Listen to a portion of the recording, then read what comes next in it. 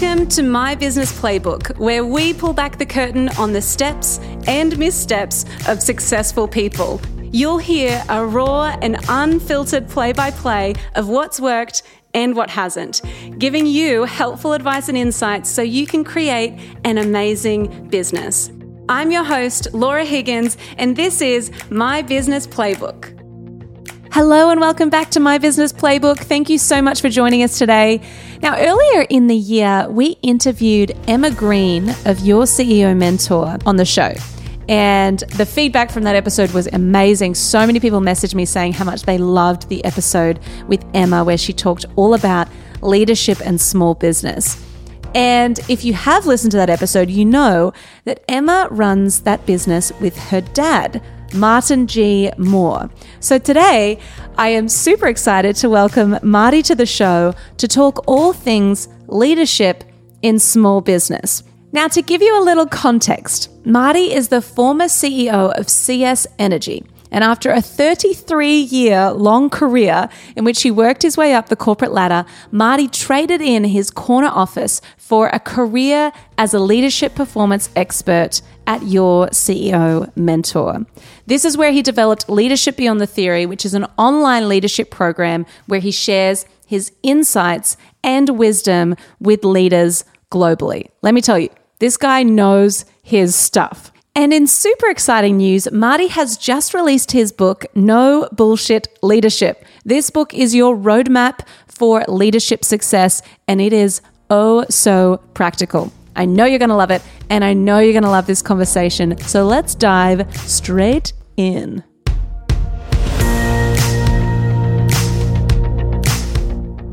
Well, welcome, Marty. It is so good to have you with us today. I'm really looking forward to this conversation. How the heck are you? I'm doing great, Laura, and it's fantastic to be here. Thank you for having me on. Oh, I'm really looking forward to this. I was saying to you before we hit record, for me, this is like a one-on-one coaching that I'm just hitting record on. So thank you. We can pretend there's no one listening. That's fine with me. Great. I'm looking forward to that. Now, tell us about your business. Tell us about what you do. And, you know, we've had your wonderful daughter, Emma, on the show before, but tell us a bit about Your CEO Mentor and what you guys are all about. Sure, Laura. Well, look, we set up Your CEO Mentor about 3 years ago. We started operating. We have a purpose of improving the quality of leaders globally. That's why we're here. Emma and I are both very, very driven by that purpose, and everything we do has to meet that yardstick, no matter what it is. We've got a saying, it's our favourite saying, it's not original: income follows impact. So the more people we can impact positively, the more our business will grow. And we've proven that out in the last 3 years or so. Now, I had a long career as a corporate leader, and my final gig, which was 5 years as chief executive of a company called CS Energy, which is an electricity generator. Not very fashionable. We ran a string of coal-fired power stations, and I know that we're trying to green the planet, but until we can get renewables to the state where they can do it themselves, lights and air conditioning courtesy of us, you're welcome. So yeah, but that was a multi-billion-dollar business, a large business, and through my corporate career, I worked in a lot of different industries, and I went through a lot of different job families. So from the time I got serious about my corporate career, and I actually originally started off, I don't tell many people this, I originally started off as a software developer. So I was an IT guy. Yeah, there is hope for everyone, don't you worry. And I started my serious corporate career in sort of the early 2000s, and my first job was Chief Information Officer of a large mining company, an ASX 50 listed mining company. I went from there to an insurance business. I went from there to transport and logistics, and I went from there to energy. So I went through those different industries, and of course had to recognise what was common and recognise the patterns between those, and to be able to get results, even though I didn't know the industry I was going into. I also had executive roles as a Chief Information Officer, a CFO, a head of sales and marketing, and a head of strategy. So I sort of did the tour of the grounds, right? Yeah. And what it did was to give me a really good understanding of what I didn't know. And that's why it was really important for me to learn how to lead, because I had to take the people that I found when I got into these businesses and get the best out of them and get the best outcomes for the business using my generic skill set of commercial skills, marketing skills, negotiation skills, and so forth, and bring the technical piece out of the people who work for me who had that industry experience. And that seemed to work pretty well. So given that I had that background and I'd been mentoring Emma for a number of years through her early career, she said, "Oh, Dad, we've got to set a business up. You can't keep just working in corporate for this. You've got a lot more to give." So she talked me into it. I love it. And I love that you've recognised that to lead, you don't need to know everything about a certain subject matter. You don't need to be a technical expert on the execution. I think that's such a cool distinction, because so often we get into business, particularly in small business, because we are technically good at something, right? Like, I'm technically good at marketing, but for me, the shift into, okay, well, I need to get the best out of my team now. It's such a, it is a skill, and it's something that I don't think we can naturally just kind of switch into, right? No, we can't. And it's actually, ultimately, it's everything. It's to know what you don't know, to get the people who do know that, and to be able to bring that out of them. Yeah. And that's the whole ball game. Now, it's very hard when you're in a startup business because you don't have unlimited resources. Some of the companies I worked in, you could solve everything with a check. Yes. And it was pretty easy to do, right? You write a check for this and, hey, you can bring on another team of people. You can, mitigate a risk. You can buy another asset. You can do anything you need to do because you have this big pot of money to play with. And, of course, every business has constraints. But as a startup founder, you don't have that. So you better be pretty good at what you're doing. Yeah, totally. And that actually leads me into one of my kind of practical questions for you. So you've gone from being the CEO, CFO, all of those things for multi-billion-dollar companies, and now you've started your CEO Mentor. So you're in startup, small business land. Is there a difference in how a small business owner should lead as opposed to an executive? And how do you kind of define that?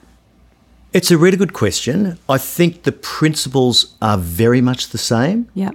All of the things that I did as a chief executive of a multi-billion-dollar business are things that I do now. Yeah. And a lot of it's around just the focus on the right things. So, for example, the number one thing that we focus on is delivering value. The value piece is everything. Now, before your listeners get all upset about the fact that I'm a capitalist bastard, value comes in many different shapes and sizes, in all sorts of different forms. So you can get value from, of course, financial outcomes, where you're making money. You can get value from making the work environment safer for your employees. You can create value by having environmentally sustainable products that meet your customers' requirements. You can get value from risk reduction, the risks that your business faces, the whole range of ways you can generate value. Yeah. The number one thing for a leader, though, is to understand profoundly what value is in your context. So in your industry, your organisation, this point in time even, you've got to actually understand what value is and then go after only that. Because we do so much stuff that isn't high-value work. We just do it because it's repetitive, it's rusted on activity that the organisation's done for years, or it's things that make us comfortable or don't demand too much from us. And we do those things and don't focus our attention on what's really important to drive value. And I really want to touch on your book, No Bullshit Leadership, and it's also the name of your podcast as well. Why has your approach been no bullshit leadership? What does that really mean to you? To me, it means, and look, to tell you the truth, Laura, some of this was born out of frustration from looking at the leadership stuff that was out there because it was so abstract, so nebulous. All the talk about desirable leadership attributes, personal attributes. So we're really talking about virtue signalling.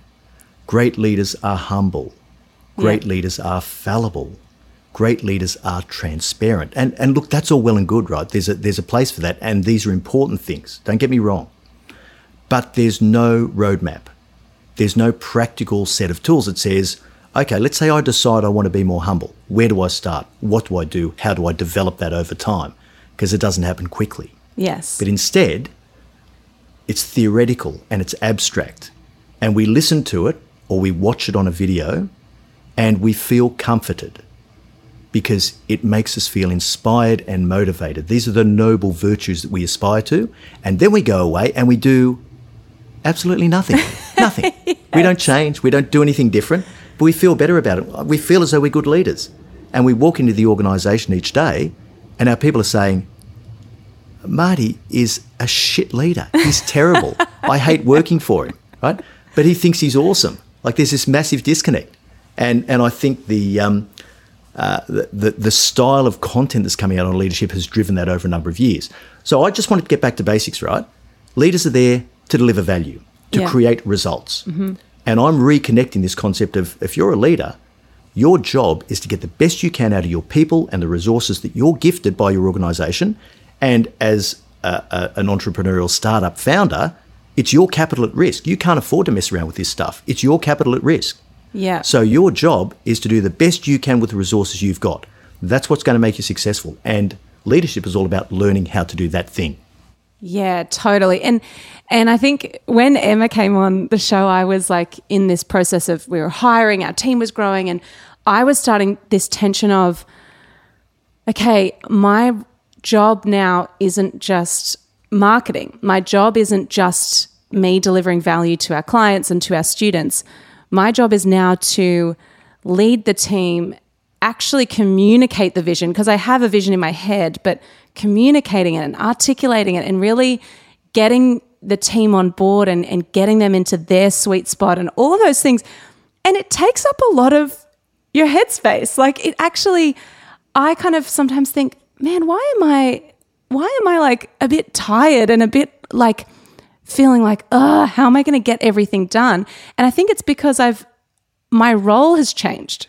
It feels like my role is Absolutely. now, I'm not just here to execute. I'm actually here to empower the team to do that.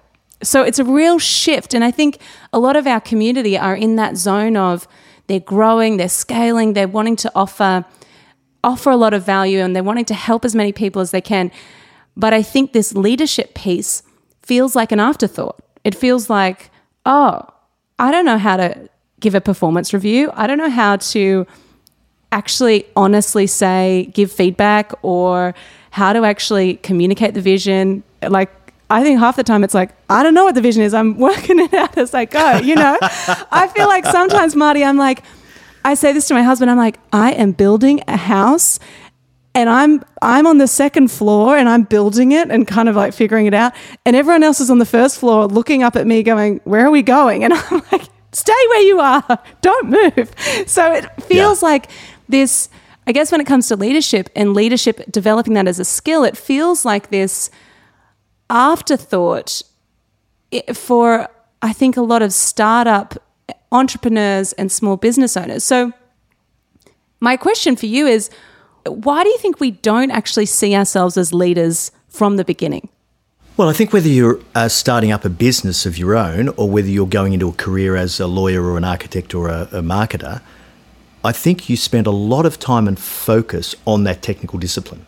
Yeah. And you spend a lot of, let's say you want to be a doctor, you're going to spend 6 years studying, another year or two as an intern, and you'll do your tour. You will do a lot of work to get that qualification to be a doctor.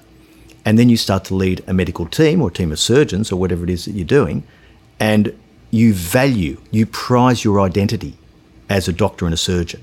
You don't prize your identity as a leader. And it's very hard to let go of technical skills because that's what gives us our value in the market. You know, you're there in that awesome business that you have, Laura, because you are a great marketer, and that's what brought you your success.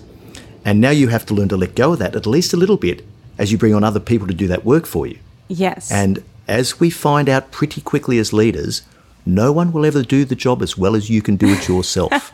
Yes. Right? And that's right. That's something you've got to get over. You've got to accept that no one's ever going to do it as well as I will, but that's okay because I've got to do some different things now. And I've got to make space for that person to pick up this role from me so that they can actually achieve that, so that I can move on to do the growth things. And growing the business is going to be most hamstrung by the bandwidth, both mentally and emotionally, of the founder and CEO. That's the way it's going to be. That makes so much sense. And so when someone is scaling, so if, you know, a lot of our community are really wanting to grow and really wanting to empower their team and also create a really awesome place to work as well, what do you think are the common leadership mistakes that small business owners, entrepreneurs and startups make when they're in that zone of scaling and growth? Well, probably the first thing is hiring the wrong people because we like to hire in our own image. And when you've got limited resources and you're just starting to bring new people on, you're not trying to hire someone like yourself. You should be trying to hire someone who's got things that you don't have, really. Right? You want to complement your skills and you want to complement your capabilities. And to do that, you've got to be prepared to hire someone who doesn't look exactly like you. And we all love to hire in our own image. So we make a lot of hiring mistakes because we don't think through the actual skills and capabilities that we need to grow the business in certain ways. We also sometimes underestimate the amount of effort it takes to grow, and we miss out on a real thorough understanding of the steps to scale to a certain level. Let me just give you a quick example. Let's say we're talking about a factory, a manufacturing operation. That factory will have a certain amount of capacity that it can achieve. And at many times in its life, it's going to be well under the capacity that it can achieve when it's going at full run rate. And so let's say you've got capacity to generate 1,000 widgets a week, and you might start off only needing to generate 300 widgets a week because that's the demand. And eventually you'll grow and you'll grow and you'll grow and you get to about 900 and you go, oh, this is really stressing the system. And I know that really soon I'm going to be at my 1,000 widget capacity. And so now I've got to make a step change investment to get me to 1,800 or 2,500 or whatever that next step change is. How do I do that? That's a step change in investment. So understanding those barriers you're going to get to where you go, I've just outgrown my capacity or I'm about to outgrow my capacity. What do I need to invest to keep this growing? And where do I need to invest it? And how do I deploy that most sensibly? So it's understanding those things I think is quite important. And then, let's get back to the real basics here. A lot of profitable businesses fail because the founder isn't watching the till. You've got to watch the till, right? Cash flow is everything. And as they say in financial circles, revenue is vanity, profit is sanity, and cash flow is reality. Right? So you can be growing like stink, and if you don't have the working capital to support that, you're still going to go broke. Yeah. And so understanding these things, and that's really fast growth businesses, right?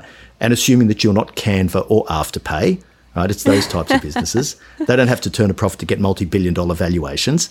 But for most of us, that's what we're facing in our businesses. So those are some of the sort of common errors that if you haven't been exposed to them in larger businesses, you can easily fall into those traps. Totally. That makes so much sense. And so you're saying... sorry, Laura, let me just check. Are you enjoying our coaching session? I'm enjoying it so much. My brain is like, okay, cool. So what else do I need to know from... What else do I need to know? Okay, here's a question asking for a friend. Yeah, of course. We had this thing just the other day and totally agree with what you're saying. Like, you're hiring people to do... You always think you can do the job better, especially when you've come into it as, this is my technical expertise, this is what I'm really good at, this is what the business is all about.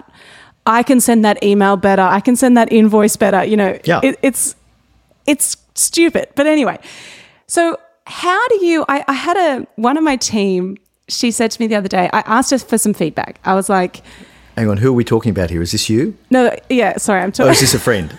This is my friend. That is me. Okay, good. This is me asking my team for feedback. And I said, can you give me some feedback? And she said to me, when you meddle, you kind of meddle a little bit. Like you put your finger in things that actually you've told me to do. And you kind of wreck my systems a little bit. And I was like, okay, got it. And so immediately I'm like, okay, I need to kind of take my hands off and I need to not micromanage. So my first question to you is, how do you stop micromanaging?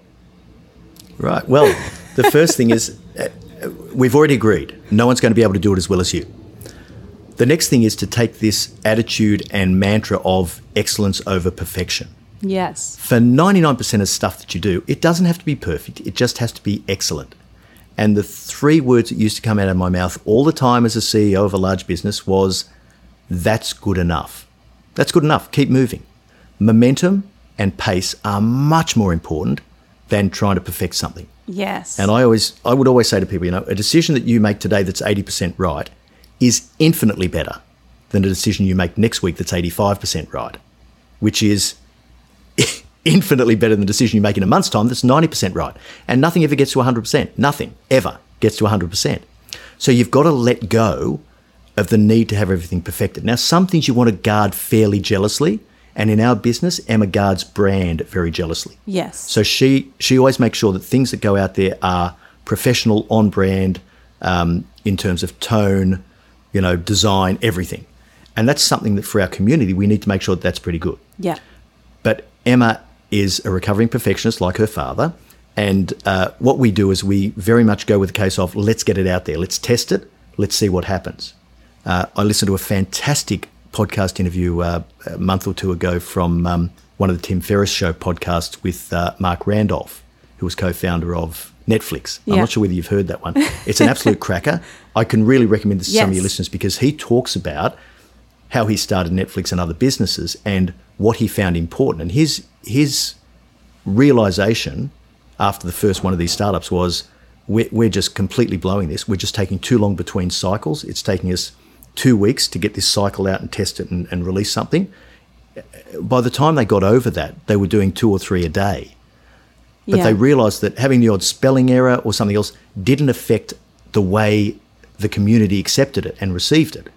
And so that realisation of, we'll tidy it up later. Let's just do it cheaply to find out what works, and then we can fix it later. We can adjust, we can adapt, we can do whatever we want, but keep moving. Momentum is way more important than anything else. Now, once you truly understand that and you really take it on board in your psyche, it's really powerful, and you're quite happy. You won't let stuff that's straight out wrong go out to your community, but a whole bunch of stuff you do with clients can have a tolerance for not being perfect. You just got to get over that. Yes, totally. And so, it's the micromanaging definitely correlates with that perfectionism thing, and I think it's such a I think it's a constant battle for me. I'm always like, okay, I've just got to really navigate that tension of the excellence and perfection are not the same thing. And that distinction is that makes it much clearer to actually go, all right, something can be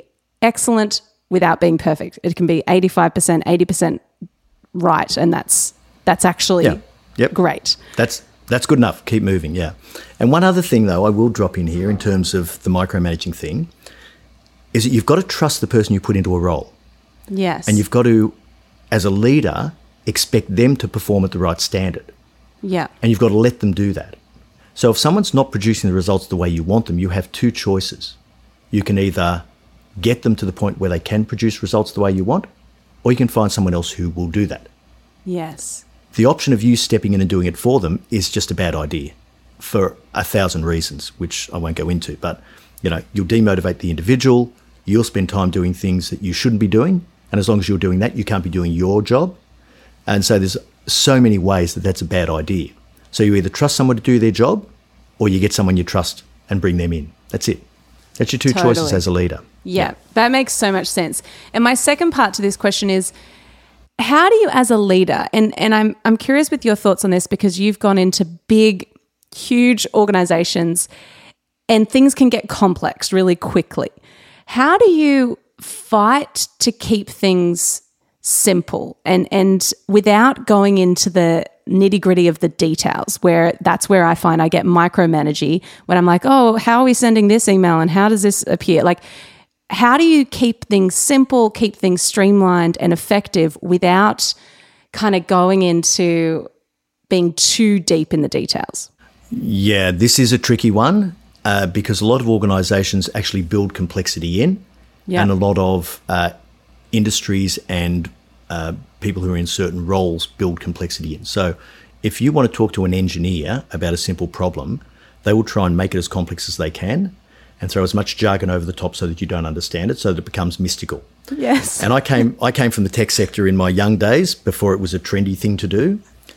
And the amount of complexity and jargon that was built around that to make it seem a hell of a lot harder than it was mind-boggling to me. But it made it a mystique thing where people who weren't part of that little in-group said, wow, that's really complicated. We better let the IT guys handle that. Or that's really complicated. That's an engineering thing. And so it tends to give you a little bit of siloing. It turns you into a black box that people don't look into too hard. And that's where these people love to be. They love to not be challenged and scrutinised too hard. Yes. And so you give them their little black box and then they tell you to go away because you don't understand engineering, and away you go. So this is actually a really tricky thing. Now, I don't believe that most of the complexity we have is actually warranted. Yeah. And probably if I was going to say as modestly as I possibly could what my superpower is, it's looking at complexity and being able to break it down into its simplest form. Not oversimplifying it, but breaking it down into its simplest form. And I used to spend the majority of my time as a corporate executive trying to cut through the complexity that was built up around things and strip away all of the non-essential elements and say, okay, guys, it's not that hard. Here are the 3 things that matter. Out of the 100 things you're looking at, here are the 3 that matter. These are the things we're going to focus on. This will help us make our decision, and this is what we're going to invest in. And so my ability to do that I found incredibly valuable throughout my career, and spent most of my time just trying to simplify things. Yes.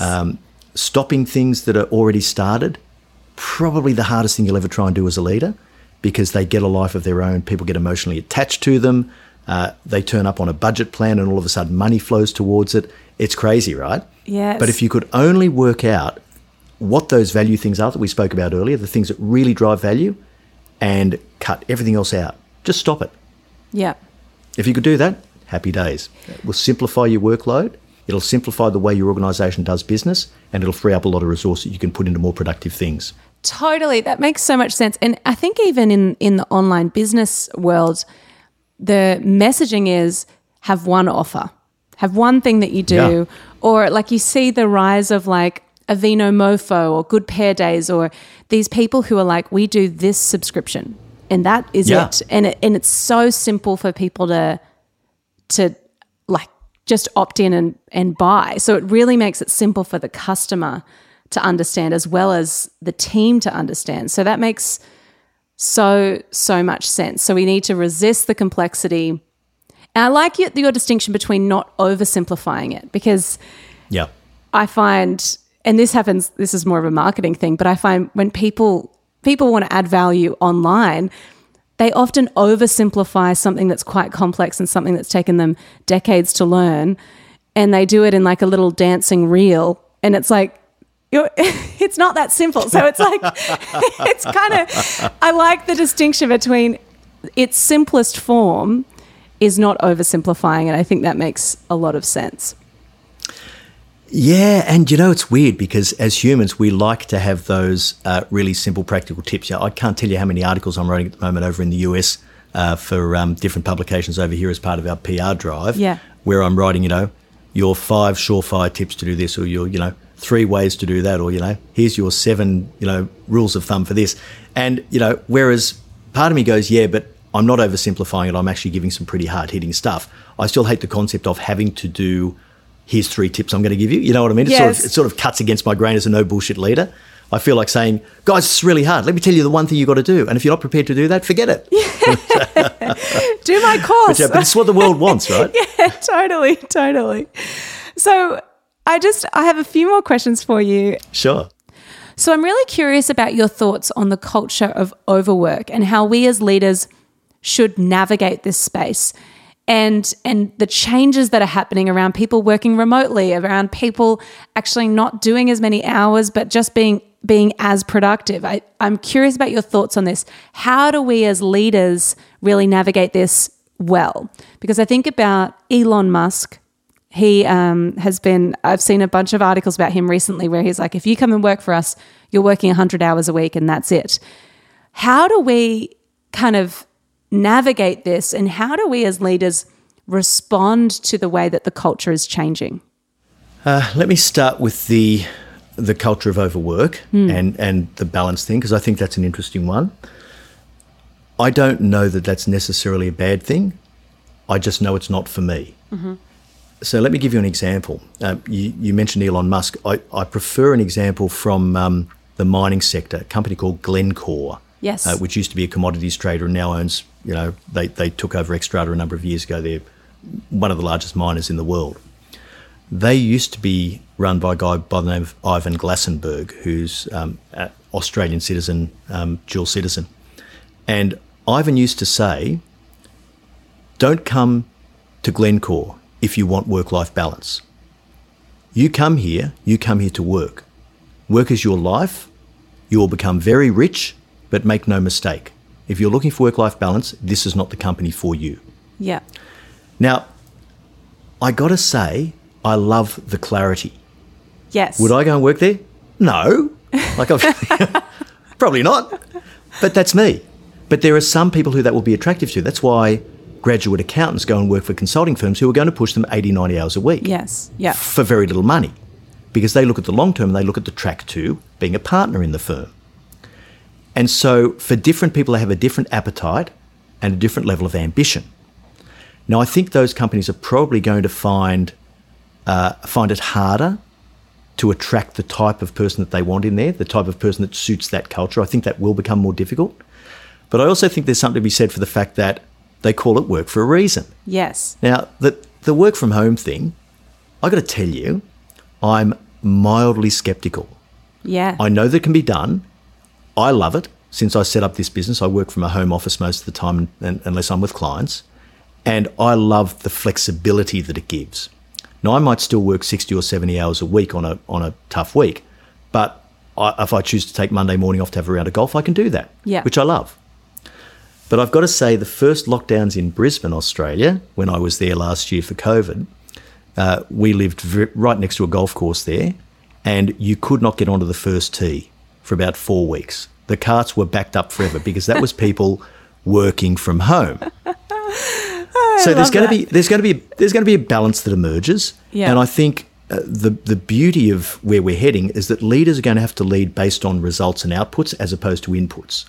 Yes. 5-10 years ago, you could see someone at their desk. You could work out how many hours they were putting in at the desk, how productive they were, how much time they were spending, Googling the interweb as opposed to doing the work they were supposed to do. Yeah. Let's face it, the internet doesn't Google itself, right? Someone's got to do it, Laura. So you could work that out because you had people in close proximity. Now that you don't have that, you've got to actually gauge them based on what they produce and how they produce it. And it's a lot harder to see that as a leader because you don't get the same level of proximity. And so things like talent management and development, how you communicate, creating the right culture for the organisation, that's a lot trickier. Yes. And so as a leader, even though the principles and the foundations are exactly the same as they ever were, you're going to find it harder. And if you weren't leading well before, you're really going to struggle in the new environment, really struggle. That makes so much sense. So I think the idea of working remote and managing your team and leading your team and all of the different ways we need to communicate, I think that's such a new world thing that we're going to need to adjust to as leaders as well, right? Like there's so much, things are a lot harder, and I think our tendency is to jump on Slack or jump on email rather than pick up the phone. And so it does, communication becomes far less fluid and far less easy to understand each other. So I think it's definitely something to consider as well as particularly in Australia at the moment where everyone's kind of in lockdowns as well. So that's super helpful. So I just want to do a few rapid fire questions for you to finish up. Tell me, what has been the most valuable investment you've made in your business? The most valuable investment? Wow, that's a great question. I think investing in the people is always the most valuable investment. As a, let's call myself a late stage entrepreneur, I know I don't look at Laura, but I turn 60 next year. Really? So, no. Yeah, absolutely. So, but I made a lot of mistakes with other people's money, which was awesome. I got to do my learning on the corporate dollar where I was, managing a large organisation at different points and being able to test things and try them without the fear of it coming out of my own hip pocket and bankrupting me, which is sort of a good way to learn, really. Yes. And no mistake that you make is fatal in those types of businesses. They're very fault tolerant. And so for everything that you do wrong, you're doing 10 things right. And that works pretty well. And so the company generates value overall. I think the investment in the people that I speak about is that we are really committed to having the right people, the right culture. We pay them as well as we can. We want them to share in the upside of what we do. We want them to believe in what we're doing. Yeah. We absolutely want them to believe in what we're doing. So even when we were taking on outsourced contractors in the early days, when we were outsourcing a bunch of stuff like, accounting, bookkeeping, design, video, color grading, like all those things that you do that just require someone to do them who's an expert, even then we were looking for people who had the right culture, the excellence over perfection, we want this to be the best we can. We have an eye for detail and an attention to that. And now that we've brought on a few of our permanent staff members now, they are just fantastic. We couldn't be happier with the hires we've made. And those investments are the things that will return the most benefit. And yes, we've invested really cleverly in, if I don't say so myself, cleverly in putting money back into the business. So, for example, with the launch of my book, we put a bunch of money into the right marketing, the right public relations, the right manuscript editing. We managed to get the right people to secure us a top agent in New York, all those sorts of things that contribute to a project that's actually going to be successful. So when we started making money, we didn't go out and buy jet skis and Maseratis, right? We've just gone, let's throw this back into the business, let's invest here to grow this, and let's see how big we can grow it. Yes. And fortunately, Emma and I are of an exact like mind on that. So we're both really big believers in reinvest, grow, and we'll be doing that for quite a few years yet, let me tell you. So the smart investments we made were investments in people and anything that goes back into the business to grow it. Yeah. What is your biggest piece of advice that you wish you knew when you started your CEO Mentor? Probably that it won't happen as quickly as I thought it would. Yeah. Now we've shown very steady and quite impressive growth in pretty much everything we've done. The podcast, our online leadership program, anything that we've done has sort of worked out really, really well for us. We're extremely fortunate in that regard. And as I was saying before, I am a late stage entrepreneur, so I understood a bunch of these principles of, commercial principles, funding, investment decisions, negotiation, like a whole range of things that I bring from corporate land, which have to be made fit for purpose. You've got to scale them down to make them right, but are still really, really valuable. So I think really understanding what it takes to grow and to get growth in this new democratic marketing environment that's driven digitally was a bit of a surprise to me, because I was looking at, as all business owners do, the hockey stick. This is awesome because once we get to this stage, it's going to grow exponentially. And exponential growth we haven't seen yet. What we've seen is really strong, steady growth, and we love that. But I think the myth about, you put something on YouTube and it goes viral, or you do something this way and it goes viral, I think that really doesn't tell the story about the hard work and graft that's required to grow the business, because it's just hard work and graft and doing things really consistently over and over again.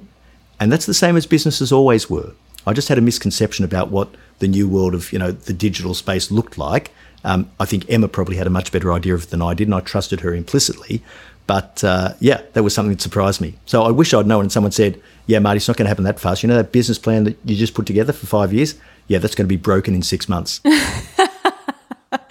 Yes, but that would have been sad advice that you would have been like, whoever said that sucks. So yeah, I don't mind that so much, Laura. I love anyone who will tell me the truth to the best of their ability. Anyone who could say to me, hey, don't do that, that's a really dumb idea. I go, oh, really? Explain that to me. And I'm always open to hearing someone who can give me something I don't have already. Yes. Who can teach me something, or who can give me a perspective that I don't have already. So I'm just a sponge for that stuff, and I always have been. So whereas a lot of people that are getting to my senior years might become more set in their ways, I like to think that I'm more open now than I was when I was 20, and I think that's probably true of myself. I like to say to Em that the older I get, the less certain I am about practically everything. That's very wise. That's so wise. That's good. Now, I want to finish up. Tell us about the book. I'm super excited about No Bullshit Leadership, and I just want to hear a little bit about the book, where people can get it, and also where people can find you and follow you. For Australian listeners, I think yourceomentor.com. And then, of course, my book is being published under the name Martin G. Moore. Now, it sounded a bit more formal than Marty, I know, but when we looked at, of course, it's being published in the US, and when we looked at the US market, we realised that, number one, to differentiate ourselves, we had to have something that was distinctive. And, of course, there are lots of Martin Moores, one of which is a furniture brand that owns the martinmoore.com domain name. Oh. So we managed to get martingmoore.com as the domain name, and ever since that, everything's aligned to that. So martingmoore.com, which is the name the book's coming under, that's got speaking, book, and contact details in there. And yourceomentor.com. So we have orders that we're placing for Australian and international buyers separately. Anyone who wants to find out about it, those are the two websites. Amazing. And we'll link to those in the show notes. I'm so excited about this book, and I'm so excited about what you do. And I love what you and Emma have built with your CEO Mentor. It is incredible. And I think for anyone listening, leadership is a skill, and it's one that you can learn. And Marty and Em are the absolute pros at this. So I encourage you to check them out. Also check out No Bullshit Leadership podcast as well, which will also link in the show notes, because there are some I love that you do express, they're short, sharp and punchy episodes, and they're incredible. So I'm going to link to all of those in the show notes, and I encourage you to check those out. But Marty, thank you so much for joining us and for sharing your wisdom and for my one-on-one coaching session. It's been an absolute pleasure, Laura. Thank you so much for having me on. I hope your listeners get a lot out of it. Thank you so much. Thanks.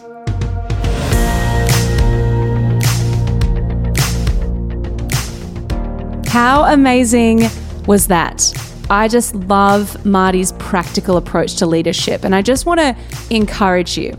If you are a small business owner, if you are growing your business and you're starting to hire staff, or you're really starting to grow your team, I want to encourage you to invest into developing your leadership. This is something that I really want to invest in, and I really believe it's a skill. It's something we can learn. So if you want to invest into learning more about how to become a really great leader, a really great boss, then head on over to our show notes, where we've got all of Marty's resources, all of his links to his new book, No Bullshit Leadership, to his course, and also to Your CEO Mentor, because the programs that these guys do are really, really incredible. I encourage you to check that out. I encourage you to be really implementing what Marty's spoken about in this episode today. I know that you're going to find it useful, and I'm really excited to hear your thoughts. So send me a DM of you listening to this. I want to hear your thoughts. I want to hear what you've taken away from today's episode. But in the meantime, thank you so much for joining us, and I hope that you have a glorious week. Go get 'em.